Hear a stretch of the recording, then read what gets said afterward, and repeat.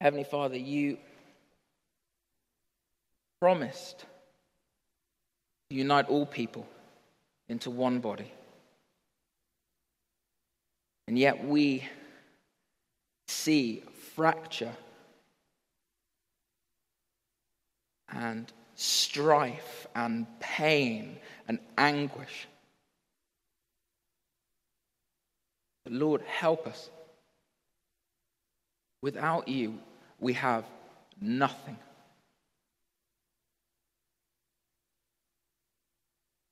Amen.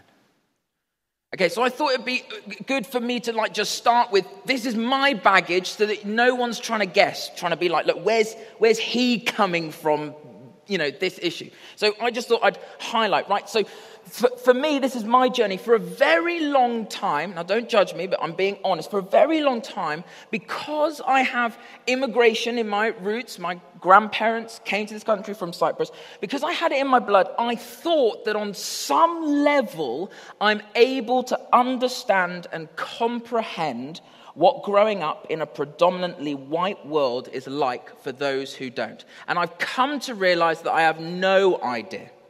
I have no concept. And that doesn't mean I'm not trying to learn, but what that does mean is that I'm coming to this with no understanding of what it means to feel and be on the outside. I have no idea. Okay? So but presently, I'm also part of an organization that caters and promotes middle class, predominantly white privilege. Now, I know what you're thinking. Whoa. But hear me out. I'm not calling them out. I'm just saying this is all the baggage that I'm coming with. I want us to be honest tonight. So you'll hear the Church of England talk about diversity, but the structures it promotes are single flourishing, no matter what the numbers might say. I'll give you an example, right? To get ordained in the Church of England, you have to go through this long, rigorous process, sometimes lasting from up to 2 to 3 years. And when you first enter this process, you're asked to read, right? Read 3 books. Most people will have read them if you're in this process, right? First of all, that assumes that you can read to this kind of rigorous level, right? I have a friend and he went and he was told to read these 3 books. And he dropped out of school at 14. What does that say to him? What does that say to him?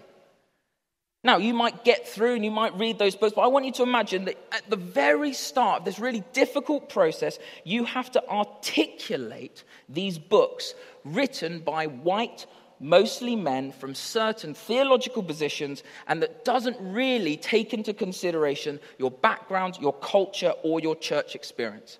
And I'm highlighting this to say that I'm part of something that caters to me. It tells me I'm great.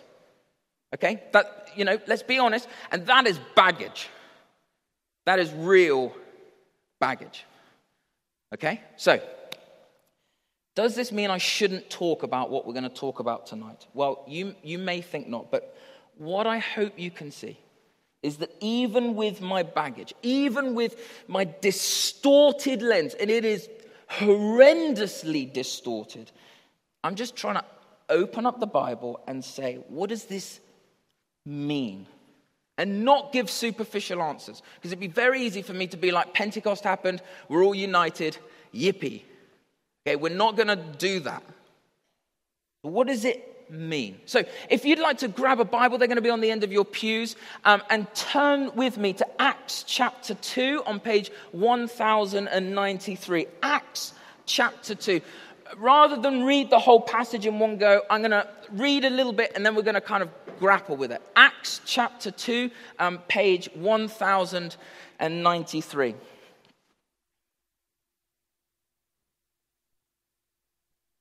Okay, Acts chapter 2, beginning at verse 1 on page 1093. When the day of Pentecost came, they were all together in one place. Right, there we go. Right, Pente, 50, right? So this is 50 days after Passover. Passover is where the Jews remembered that they were enslaved, they were prisoners, and they've been taken out of slavery, and now they're free. So 50 days after that. And traditionally, it's been the time where they celebrated what was called the Feast of Weeks. Okay, this was this big celebration And all through the first 5 books of the Bible, you can see God referencing this celebration. In Leviticus, it says this: you are to proclaim a sacred assembly and do no regular work. In Exodus, it says, present to God the first fruits of the new harvest. In Deuteronomy, it says, do not appear before the Lord empty-handed, as a response to what he has given. So it's traditionally a celebration of bringing our sacrifices to God for all that he has given us. The Feast of Weeks, the bringing of sacrifices. But more modern, by the time Jesus comes along, they were celebrating it as the time, 50 days after the Passover. And they accounted about 50 days was when the law was given. When they stood at Mount Sinai and God gave them the law so that they could be his people, God will be their God, and they would be his people. So they were celebrating both the giving of the sacrifices and the celebration of the giving of the law. Now I want you to picture with me, right? This small little room with all the apostles and the kind of early followers of Jesus. And they're in this room and it's silence. They've been told to wait. Just go to Jerusalem and wait. And outside, you've got thousands of people who have gathered to celebrate. And they're celebrating. They're celebrating the sacrifices that they're bringing. And they're celebrating the law that was given. So you've got these 2 events. Feast of Weeks, where they're celebrating the sacrifices. The giving of the law, the sacrifice, the celebration of that. And then we've got Pentecost, which is just about to happen. And in the middle, you've got this kind of reference. Jeremiah talks about it. I'm just going to read just a couple of verses so that we can link these 2 things. Jeremiah chapter 31, 32. The days are coming, declares the Lord, when I make a new covenant with the people of Israel and with the people of Judah. It will be not like the covenant I made with their ancestors when I took them by the hand to lead them out of Egypt, because they broke my covenant, though I was a husband to them. This is the covenant I will make with the people of Israel after that time. I will put my law in their minds and write it on their hearts. I will be their God, and they will be my people. So you've got these 2 celebrations, sacrifice and the law. You've got this promise that no longer it's going to be the law, and then we're about to have Pentecost. So have a look at me. Chapter 2, verse 2. Suddenly, a sound like the blowing of a violent wind came from heaven and filled the whole house where they were sitting. They saw what seemed to be tongues of fire that separated and came to rest on each of them. All of them were filled with the Holy Spirit, and they began to speak in other tongues as the Spirit enabled them. And so there you've got these 2 imageries, wind and fire. This is not an allusion to earth, wind, and fire. Do you remember? That's not what, we're not meant to read it and go like that. What we're meant to do is we're meant to read that and we're meant to go, this is pointing us back, right? Wind and fire. This is the picture of God showing up, his power and his presence. They knew God is doing something. We read this, God is doing something. Okay, so verses 1 to 4, that's what happened. And then verses 5 to 13, the effect. Let's just have a look at the first couple of verses. Verse 5. Now, there were staying in Jerusalem God-fearing Jews from every nation under heaven. When they heard this sound, a crowd came together in bewilderment because each one had heard their own language being spoken. Utterly amazed, they asked, aren't all these who are speaking Galileans? To the effect. Every nation is here. Every nation has gathered. Jews from everywhere. And then suddenly they're about to hear the good news. They're about to hear the gospel in their own language. The barrier has been broken. Not just to take away what makes us different, but the Holy Spirit, the good news of Jesus, transcends all cultures and all races. And then have a look down with me at verse 12. Amazed and perplexed, they asked one another, what does this mean? Peter, right? Peter gets up and he preaches an absolute cracking sermon. If he was here today, he'd be doing much better than what I'm doing, right? Because he knows his audience. He knows why they've gathered. He knows that they've come to celebrate sacrifice and the law, and it's about to become so much more. Because even with this sacrifice and the law, you still have two people groups. You still have the Jews and you still have the Gentiles. You still have people who couldn't access God. You still had the inner courts where certain people weren't allowed. And regardless of the law and the sacrifice, those things were there to point to the great law and to the great sacrifice. It was pointing to a greater moment, a greater celebration. And Peter ends this incredible speech with, he's talking about Jesus, and he says, this man, Jesus, God made this man, Jesus, whom you crucified, both Lord and Christ. Therefore, repent and be baptized. And so the celebration, we know that 3,000 people responded that day. The celebration for 3,000 people changed from bringing my sacrifice to knowing the sacrifice. They came to celebrate the law which was written by God himself on stone to having God write upon their hearts. Just picture that beautiful transition from our sacrifice, what we do, to Christ's sacrifice, what he has done. From outward law-keeping to inward transformation of the heart. That's what happens in an instant. So then we come to today, right? All Christians on this level playing field, we all need to see Christ and the sacrifice he made, our need for Christ. But more than that, God needs to write on our hearts so that we are transformed. All need Christ. We all need to be transformed.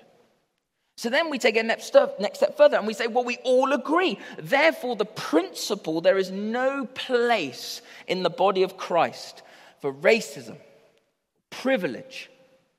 We're all adopted into the same family. Yes, we might express it, but these are fundamental truths that unite us. We are all one. Our need for Christ and our transformation. We are one. We're equally sinful without Christ, and we are equally righteous in Christ. But that's not how history's been, has it? Rather than being stained with the Holy Spirit, rather than being stained with Christ's sacrifice, rather than being stained with God writing on our hearts, the church historically, in many parts, has been stained with sin. Let me give you an example. Okay, this is not all churches, but we have to take responsibility for this. The historian, Marjorie Morgan, she wrote this.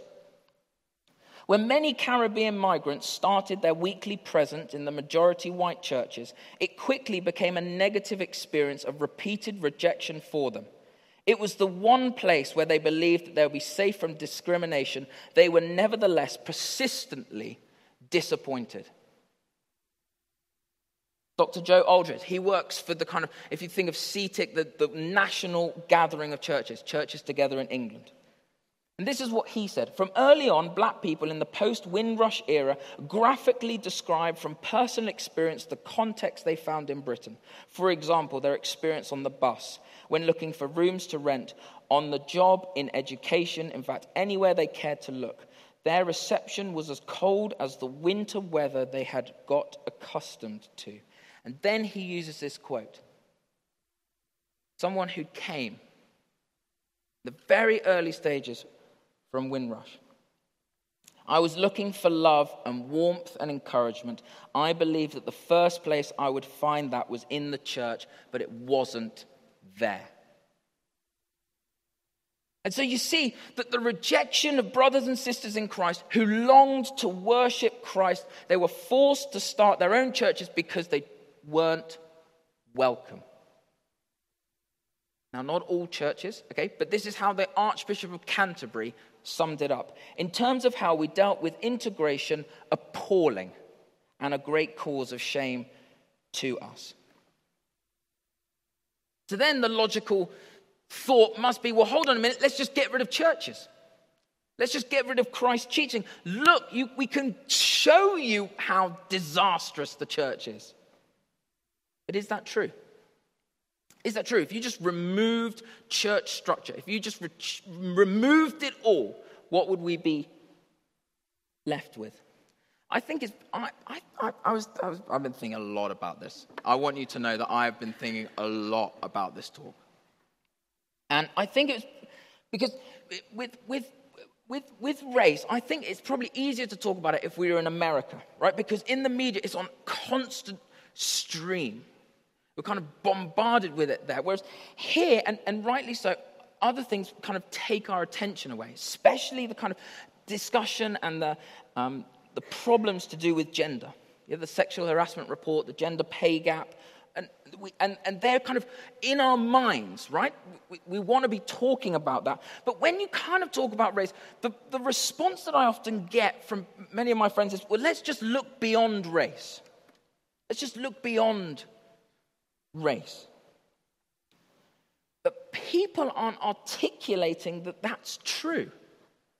Right? There's this fascinating book, Reniero Lodge. Fascinating book. And I was given it to read, and I thought that what was going to happen was that she was going to unpack the kind of rise of popular racism. Yeah, that's kind of reared its head over the last 10 years. I thought, oh, that's where she's going to go. But she doesn't. In fact, she doesn't really mention that at all, apart from one interview. And she kind of gives this kind of this historic perspective, and then she comments on our current situation. I just want to read for you just one paragraph. Repeatedly telling ourselves, and worse still, telling our children that we are all equal is a misdirected yet well-intentioned lie. We can just about recognize the overt racial segregation of old, but inducing in the myth that we're all equal denies the economic, political, and social legacy of a British society that has historically been organized by race. The reality is that in material terms, we are nowhere near equal. This state of play is violently unjust. It's a social construct that was created to continue racial dominance and injustice. And the difference people of color are vaguely aware of since birth is not benign. It is fraught with racism, racist stereotyping, and for women, racialized misogyny. White children are taught not to see race, whereas children of color are taught, often with no explanation, that we must work twice as hard as our white counterparts if we are wish to succeed. And she's not the only person that is writing about this. And she writes a very bleak state of our nation and the West, especially when it comes to white privilege.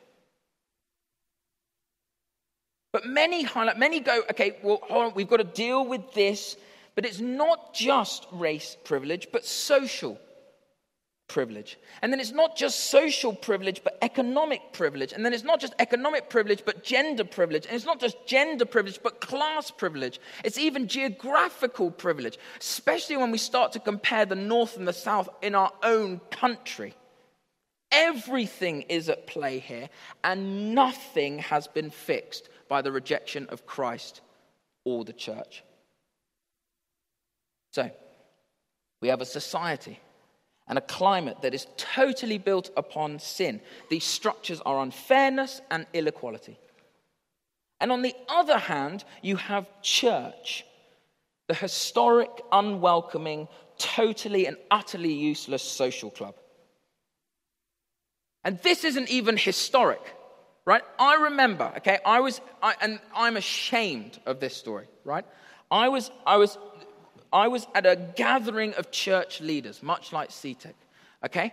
And I overhear a group of white Anglican clergy, and they are discussing why someone from a different denomination refers to themselves with a specific title, which is used for Church of England clergy. And mockingly, right, this is what they said.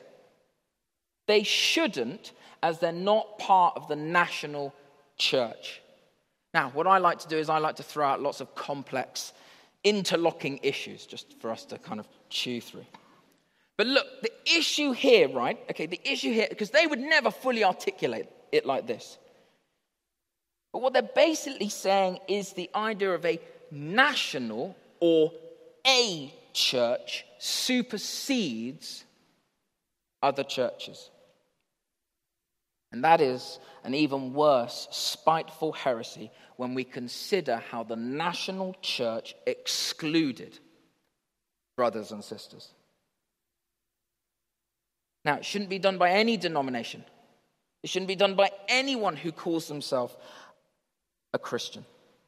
See, God doesn't look down on our different churches. And he doesn't go, well, I don't accept their baptism, I don't accept their worship, I don't accept their prayers.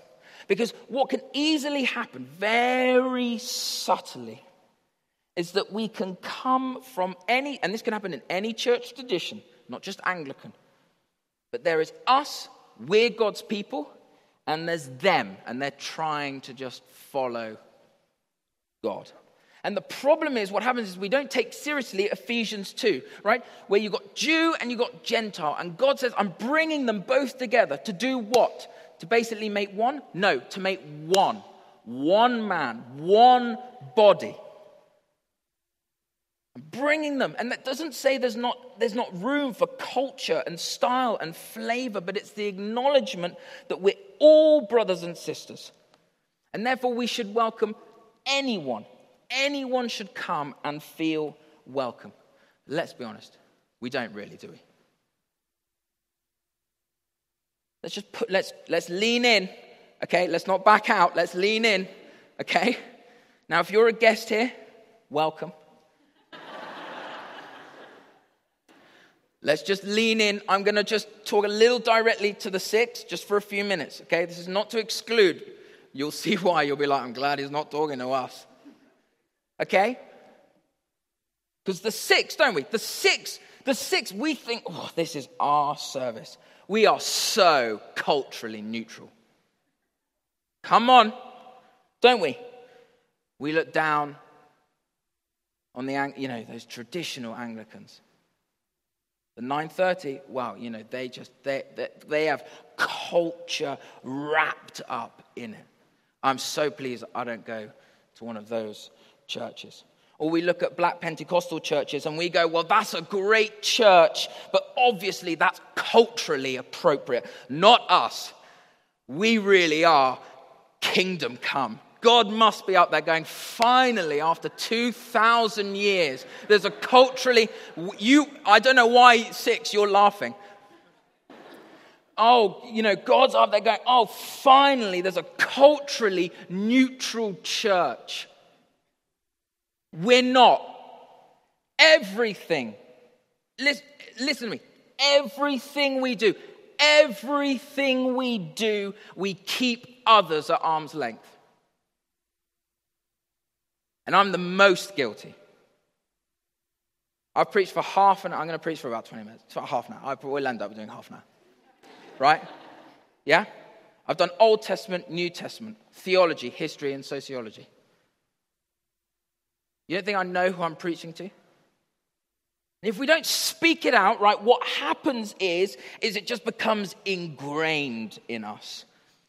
Without thought, without repentance, and we just self-congratulate ourselves in how good our church works for us.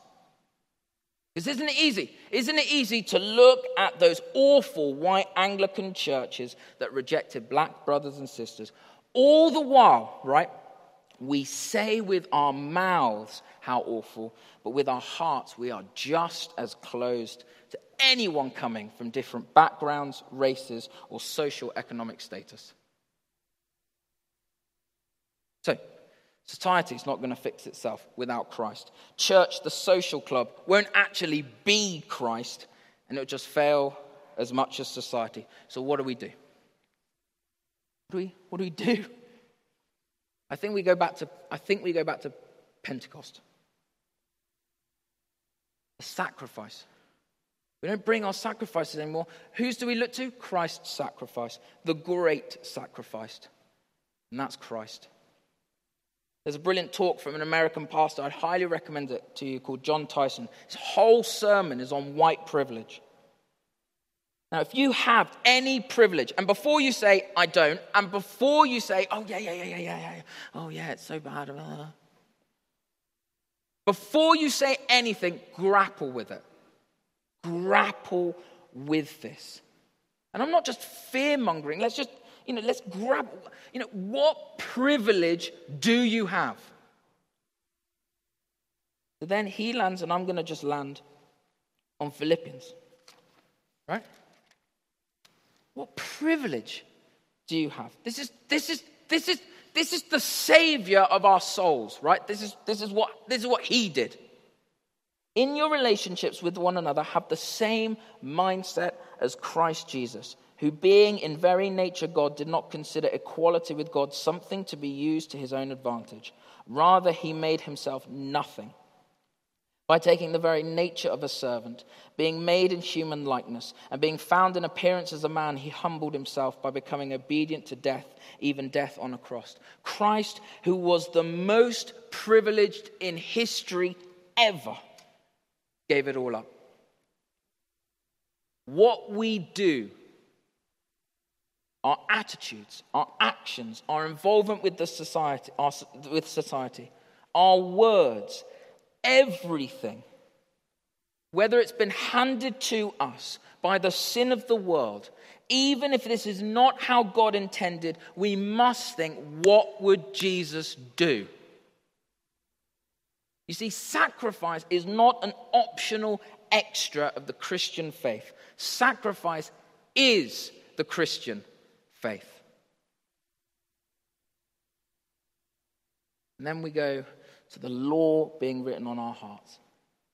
In a culture riddled with guilt, oppression, racism, power, privilege, and a church social club which is just as deeply troubled, we must ask the Holy Spirit to write on our hearts.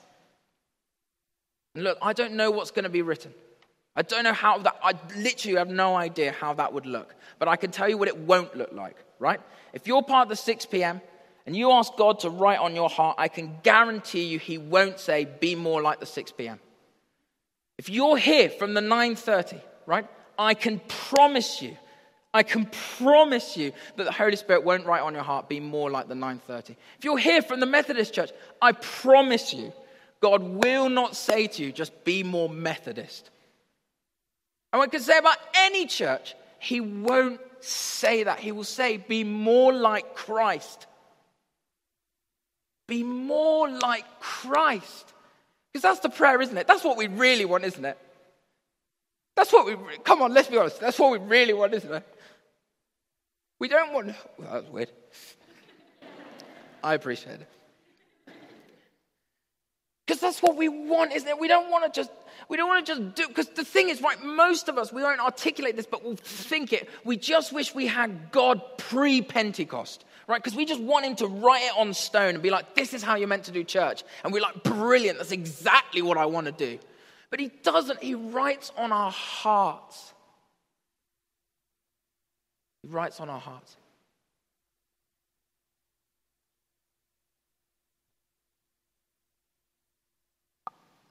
I think difficult to know what to do, isn't it, sometimes? I don't know. I think it begins sometimes with repentance. To say, I'm not perfect. The church I'm a part of, the culture of the church that I'm a part of, isn't perfect. In fact, it's not inclusive, it's exclusive.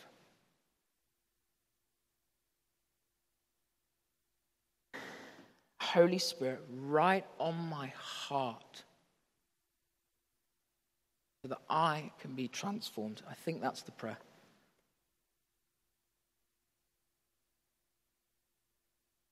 Can I invite you to stand? And I'm going to pray. Heavenly Father, our greatest fear should be that we write on our hearts. Our greatest fear is that we become like ourselves again and again. We can do nothing without you. So we ask, Holy Spirit, to write on our hearts.